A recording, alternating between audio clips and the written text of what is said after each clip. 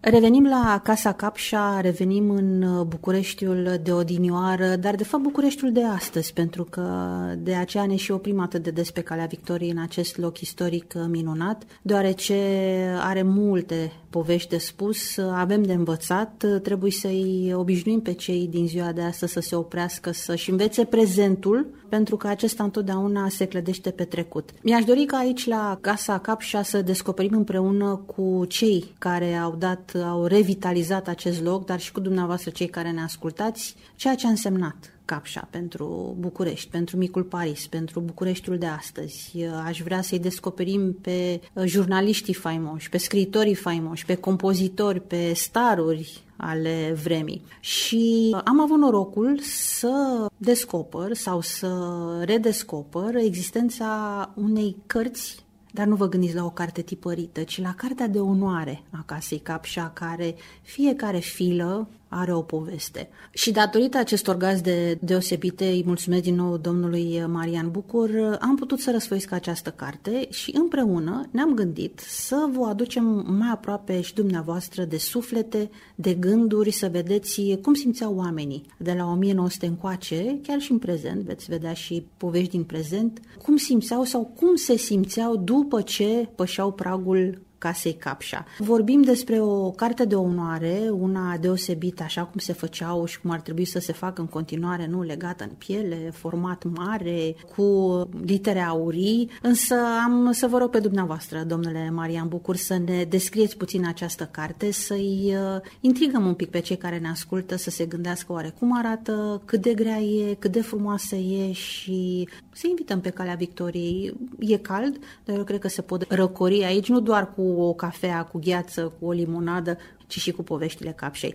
În secolul 21, la redeschiderea Capșei, am avut mulți sfetnici din istorie, din arte, teatru mai ales, care toți și-au exprimat o opinie, mai ales la nivel de suflet. Ce înseamnă Capșa? Unde originează sufletul ei? Toți au avut un consens la care au ajuns. Casa Capșa nu se poate redeschide fără Cartea de Onoare. Acest imbold ne-a dus până în punctul de a merge la Muzeul Național de Istorie și de a reproduce o nouă carte de onoare într-o formă 1:1, exactă cu cea care a fost creată pe comandă pentru Grigore Capșa. Cartea în sine e ca o enciclopedie de amintiri și de trăiri a oamenilor ce au pășit pe ușa Capșei și au fost puși în ipostaza de a scrie. Cartea în sine e, așa cum vă puteți imagina, un tom din acela vechi și greu, mare și plin de poveste. Literele aurii de pe copertă G.C. Grigore Capșa și marginea tot așa frumoasă și aurită, filele groase, hârtia care să sugă cerneala din condei. Chiar îi dau o însemnătate aparte atât la atingere, dar și la citirea celor înscrise în ea. Iar aici, când vine vorba de cele înscrise, putem începe chiar cu prima filă a cărții. Aici, în mod normal, care au fost primii dintre români invitați să scrie în carte, familia regală a inaugurat-o și chiar este, din punctul meu de vedere, o introducere foarte frumoasă scrisă de regina Elisabeta. A scris și Principesa, a scris și Ducele de Sparta, toți au scris în prima filă, dar voi începe cu ceea ce a scris regina Elisabeta în franceză, la 1 ianuarie 1907. Pământul nu este un paradis și nu este locuit de îngeri, dar oameni pot să devină sfinți și chiar să nască aripi și să facă pământul frumos ca un paradis, printr-un singur lucru, pasiunea sacrificiului. Este o notă care ne arată un pic mai mult despre ce gândea regina la momentul respectiv când a stat cu cartea în față, cu cerneala în călimară și cu o idee în minte. Așa cum a stat și ea, au stat foarte mulți care au fost puși de fapt în ce ipostază. Cum vreau eu să mă păstrez în această capsulă a timpului? Că asta avem de fapt aici. Secvențe încă de la 1899 și până în prezent. În carte nu sunt toate scrise chiar în ordine. Dădeau prin ea și alegeau o filă goală și treceau. Sunt multe înscrieri care în această ordine necronologică creează o antologie de fapt de compoziții muzicale pe portativ portativul desenat. Chiar una dintre cele care mereu mi-atrage atenția când răsfoiesc prin carte, este foarte greu să sari și să nu te oprești la George Enescu. Nu numai, el a fost unul dintre mai mulți compozitori care au compus în carte. Isai a mai compus, de asemenea și Pietro Mascani. De asemenea, sunt câteva pagini care în momentul în care ajungi la ele, nu ai cum să te grăbești să dai peste ele, pentru că sunt desene, sunt portrete cât o pagină întreagă. Chiar unul dintre prietenii lui Degas, la un moment dat, în perioada antebelică, pășește pe ușa Capșei și, evident, cum să demonstreze că este prieten cu Degas, decât lăsând un desen. Și sunt multe intrări de acest gen. La vizita mareșalului Jofră, iar nu se putea semna Jofră fără să apare și Tache Ionescu lângă el. Existau multe momente frumoase la Capșa înainte, care noi am încercat să le recreăm. Cum arăta, de exemplu, o semnare în carte? Avea loc un bal, un banchet sau un eveniment tradițional al Casei Capșa. Și undeva înainte de un moment când am aduce tortul, să zicem, în ziua de astăzi, orchestra începea să cânte o mică fanfară. Se auzea așa ușor un sunet de tobă și ieșea ospătarul pe tava de argint cu un înveliș așa ca un apron de mătase pe care se afla cartea. Cartea era grea, se chinuia să o țină sus într-o singură mână și să o pună pe un pupitru în fața oaspeților. La momentul respectiv se făcea o strigare în sală. Care dintre voi este cel mai breaz sau cel mai demn să scrie în carte? Dar nu Capșa îl alegea. Invitatul trebuia să se recomande singur și mesenii să fie toți în consens că el este cel mai potrivit pentru a scrie. Și este un joc foarte frumos din punctul meu de vedere, pentru că de cele mai multe ori, că și noi am făcut lucrul ăsta după ce am deschis din 2001 și până în prezent, e frumos să vezi când din 50-100 de oameni la un eveniment mare, singuri știu toți, se formează acel consens imediat. Tu vei scrie astăzi în carte. Și așa, de exemplu, scrie Radu de Rosetti o poezie întreagă, Biruitorii. Prima oară eu am văzut-o aici în carte, am căutat-o de foarte multe ori pe internet, am încercat să o găsesc și n-am reușit. Sunt fer convins că sunt și mai multe intrări de acest gen, cum povesteam în alt material despre momentele când își uitau ciornele la Capșa. Aceeași idee, de fapt, este munca oamenilor. Aici o găsim într-o formă rezumată, o chintesență, de fapt. Tot așa, o intrare foarte frumoasă care mie îmi place. Sara Bernard se semnează pe o poză a ei, care apare lipită în carte, și îl stimează pe Grigore Capșa pentru amabilitatea și pentru compania plăcută de care a dat dovadă pe parcursul șederiei la Capșa. Și evident că multe din aceste intrări au fost și un cadou, ca să spunem așa, pentru Grigore. Adică eu, amic și prieten al tău, îți las un mesaj. La fel cum lăsau pe vremuri o scrisoare, care o păstrai și o citai ani mai târziu, așa îi lăsau toți aceștia și mulți alții câte o bucățică din sufletul și din arta lor în Cartea de Onoare a Capșei. Vorbeam înainte de a ne apuca să realizăm acest interviu de, până la urmă, regalitatea acestui document, acestei cărți de onoare, și spuneam la un moment dat că familia regală a venit la Capșa, dar și Capșa s-a dus către familia regală. Au fost perioade în care Capșa organiza sau era invitată în diferite locuri, iar prin numele pe care deja le-ai amintit și sunt cu zecile, mai ales că eu, vorbind acum către cei care ne ascultă, am avut onoarea să mă și uit, să și răsfoiesc această carte și fiecare pagină este imposibil să nu regăsești un nume sonor. Deci, cum spuneam, este un document regal. Nu neapărat că este de la familia regală sau legat de familia regală, ci este un document regal a acestui locaș, Casa Capșa. Într-adevăr, aminteai de desene, aminteai de poezii portative, aminteai de oameni cunoscuți de partea politică, de artiști, nu mai spunem. Într-adevăr, cred că se poate povesti ore întregi despre această carte, pentru că fiecare nume a lăsat acolo nu doar gândul, ci sufletul. Hai să vedem, să ne mai oprim la câteva pagini și să le dezvăluim celor care ne ascultă misterele acestei cărți. Vă spun o poveste despre o altă latură a cărții. Între toți cei care veneau cu multă umilitate în fața momentului de a se semna și simțeau acea reverie de a avea șansa să fie în Cartea Capșei, existau și unii cronicari mai comici, care încercau să schimbe status quo-ul vremii respective și să lase un alt fel de mesaj. De exemplu, Duiliu Zanfirescu adaugă lângă semnătura sa următorul mesaj. La pagina 39 a cărții. Caracterele oamenilor sunt ca vinurile închise. Te găsești întotdeauna în fața unei etichete și, în general, e bine să bei butelca până la fund, fiindcă, chiar atunci când vinul corespunde cu eticheta, dai de drojdie. Îmi place foarte mult acest citat pentru că simbolizează un pic experiența lui la Capșa, un loc în care toți oamenii cu etichetă, vinuri închise, vinuri roșii, adică în selecția care se găsea aici, mai te dai și de puțină drojdie odată ce bei butelca până la fund, adică odată ce îți petreceai timpul suficient de mult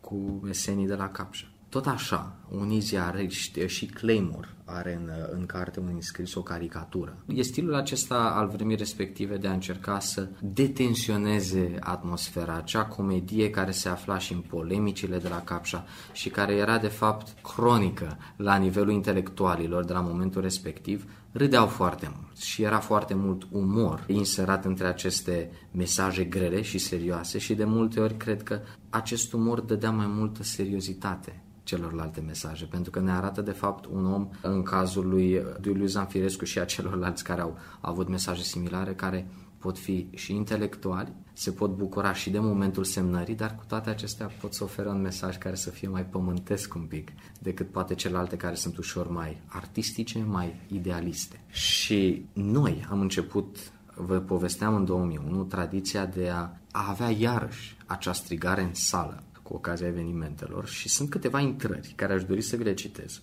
contemporane, din secolul nostru. Două dintre ele le-am marcat în carte, că noi acum chiar cu ea în față suntem. O să vă citesc o intrare din anul 2002. Ea începe în felul următor. În anul 1934 nu treceau 2 zile să nu fiu la Capșa. Eram amic bun cu Ionel Teodoreanu, tatăl medelenilor. Și de fiecare dată când nu puteam să-mi plătesc jvarțul, el îmi achita contravaloarea lui. E un înscris simplu, dar frumos în ce sens, pentru că ne aflăm în 2002 și avem un om ajuns într-un punct al vieții lui suficient de avansat cât să stea la masă și să petreacă timp cu Ionel Teodoreanu. Vorbim de multe intrări de acest gen, peste care am dat după redeschidere. Prieteni vechi care s-au întâlnit pe timpul la Capșa, care odată cu redeschiderea și-au redat întâlnire, cei care s-au mai găsit. Sunt cazuri de oameni care vin și ne povestesc despre ce făceau acum 70 de ani, acum 80 de ani la Capșa, veneau și de copii și acum au ajuns străbunici. Tot în această idee avem o altă intrare din 2003, care spune în felul următor. După 56 de ani, avem și atunci, în 1947, aceeași plăcere să fiu la Capșa, cum sunt și astăzi. Tata spunea, aici e inima Bucureștiului, cu stil și cu distincție, e o atmosferă deosebită. Vă felicit! E ca înainte! Iarăși un citat, o semnătură frumoasă, care tot așa ne spune cum se păstrează spiritul uman în viață. Decenii mai târziu. Și vedem cum un loc care își pierduse o parte din acea sclipire și o recapătă. Nu noi i-o dăm, acești oameni îi dau sclipirea. Toți cei care se bucură de ceea ce a însemnat Capșa și de ceea ce înseamnă. Și nu pot să găsesc o descriere mai aptă decât această carte, care este într-adevăr, cum vă spuneam și la început, sufletul Capșei. Și pentru că spuneai, iată, adusă în prezent această carte, voi aici la Capșa încercați să mergeți mai departe și să o prezentați urmașilor acestor semnatari ai cărții, chiar dacă sunt urmași de sânge sau metaforici, pentru că pe paginile acestei cărți sunt câteva portative, sunt câteva semnături recunoscute la nivel mondial atunci când vorbim de muzică clasică, atunci când vorbim de compozitori și voi ați mers puțin mai departe. L-ați adus pe Enescu în prezent și încă 2 compozitori pe care o să-i amintim, pentru că acești oameni au venit la Capșa, s-au semnat în carte cu un portativ, pentru că astfel știau ei să-și exprime sufletul, astfel știau ei să-și exprime bucuria și recunoștința faptului că au fost primiți, că li s-au deschis ușile aici. Și voi ați mers un pic mai departe și este o premieră, ceea ce vom prezenta în continuare. Urmează să o ascultați pe Evelin Doija, care la vioară a interpretat următoarele 3 semnături din carte. Prima din ele este un intermezzo din Cavaleria Rusticană de Pietro Mascagni.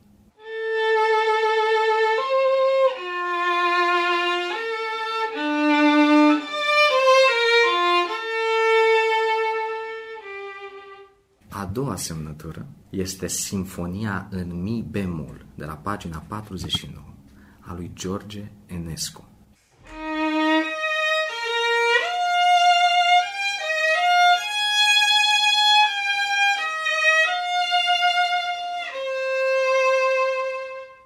Iar ultima dintre cele interpretate de Evelin este o compoziție a lui Isai, de la 1920.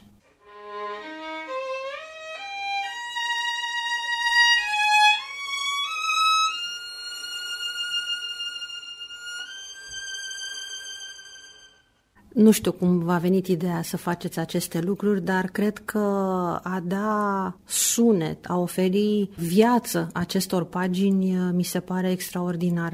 Nu cred că cineva și-ar fi închipuit că poate asculta ceea ce a semnat Enescu. E așa un pic de parabolă, de metaforă. Bun, știm partiturile lui Enescu și a celorlalți doi compozitori, dar una este să te duci în sala de concerte sau la un festival și alta este să te regăsești aici în Casa Capșa cu această carte în față, dând filă după filă și având posibilitatea de a asculta atunci când vezi acel portativ scris, desenat de cei trei mari compozitori. E un lucru special să poți asculta pe cei care se pot exprima altfel. Iar compozitorii întotdeauna au acest talent de a-ți vorbi fără să-ți vorbească. Și muzica aceasta, de fiecare dată când nu am ascultat-o de fapt, că treceam prin carte, iar. O prezentam celor care veneau în cadrul evenimentelor, după o semnare și multă lume ne întreba, dar ce a scris aici Enescu? Sau cum sună? Și de foarte multe ori ne blocam pentru că nu aveam un violonist la îndemână să-i poată interpreta semnătura. Și am spus că este totuși timpul, dacă vorbim despre această carte, să și știm un pic mai multe, să simțim de fapt ceea ce au vrut să ne transmită acești compozitori. Aș vrea să mai subliniem o dată faptul că această carte de onoare este mai mult decât o simplă carte, mai mult decât un document istoric, este până la urmă povestea Casei Capșa, dar foarte interesant metoda de a semna, de a-ți lăsa gândurile în această carte, pentru că, așa cum și spuneai mai înainte, nu este în mod cronologic. Fiecare se semna poate acolo unde simțea că are cum să se lege de predecesorul său, de cel care a scris înaintea sa, sau poate era inspirat de o semnătură, de un desen, de un portativ, de o fotografie. Deci, iată, chiar și această dezordine organizată dă o valoare în plus acestui document. Este ca acel moment de la un bal, când vrei să te așezi la masă. Lângă cine te așezi? În același spirit, așa și aici, se așează gândurile pe pagină, între cele două lucruri potrivite, cu un partener poate nu de discuție în acest caz, cât de ideologie, de suflet sau poate chiar de profesie. Și de multe ori și poziția în carte ne spune un lucru în plus, pe care o simplă ordine cronologică nu ni l-ar putea spune. Unde a vrut Sara Bernard să fie pusă poza? Unde a ales Tache Ionescu să-și amplaseze semnătura? Și de aceea lucrăm acum la digitalizarea acestei cărți, pentru a putea să o expune în spațiul public, să se poată bucura toți de atât de multe gânduri, mesaje și idei frumoase, care, chiar dacă sunt scrise în Cartea Capșei, sunt de fapt gânduri și mesaje la nivel uman, la nivel artistic, creativ, sunt mult mai mari și trec cu mult dincolo de simpli pereți ai Capșei care au avut bucuria de a găzdui aceste gânduri pe paginile acestei cărți. Cred că ideea aceasta a digitalizării cărții de onoare este extraordinară, este binevenită și de ce am vrut să mă opresc asupra acestei idei? Pentru că eu întotdeauna am o atracție către generația tânără, către copii, către tinerii de astăzi care stau tot timpul cu telefonul în mână și care am observat, din păcate, pentru mine, nu spun la modul general, că dau mai multă valoare lucrurilor în mediul online, lucrurilor digitalizate și poate așa și ei vor descoperi această bucurie de carte și vor fi curioși să vină să descopere și locul, clădirea care există, care e plină de povești. Pot veni aici nu doar la o prăjitură, la o cafea sau la o ciocolată, pot veni la discuții, așa cum erau înainte, cum și spuneam la începutul interviului, fie că erau jurnaliști, scriitori, reporteri, artiști, compozitori, oameni din mediul politic. Întotdeauna la Capșa se stătea de vorbă, la Capșa erau idei, la Capșa se și certau din când în când, sunt multe povești și cu ajutorul celor de aici și a undelor radio le vom da viață tuturor, dar cred că această digitalizare a Cărții de Onoare este o invitație către noua generație de a descoperi acest lucru și de a-l valorifica așa cum merită. Și pentru că este vară, și pentru că în București Calea Victoriei devine pietonală în fiecare weekend, haideți să invităm pe curioși să se oprească și de ce nu să vă întrebe, domne, unde este această carte? Chiar există? Cu mult drag îi așteptăm pe cei ce vor veni și în această vară, și în toamna ce vine, și în fiecare an timp ce urmează. În momentul în care suntem pregătiți, împreună cu această digitalizare, vom mai crea încă o copie a acestei cărți. Un duplicat veritabil care va fi expus, plastifiat și toți cei care intră în Capșa vor putea să urce la pupitru și să răsfoiască paginile după buna lor plăcere. Acel format va fi păstrat exact ca și cel pe care îl avem acum în față, copia fidelă a originalului de acum 160 de ani.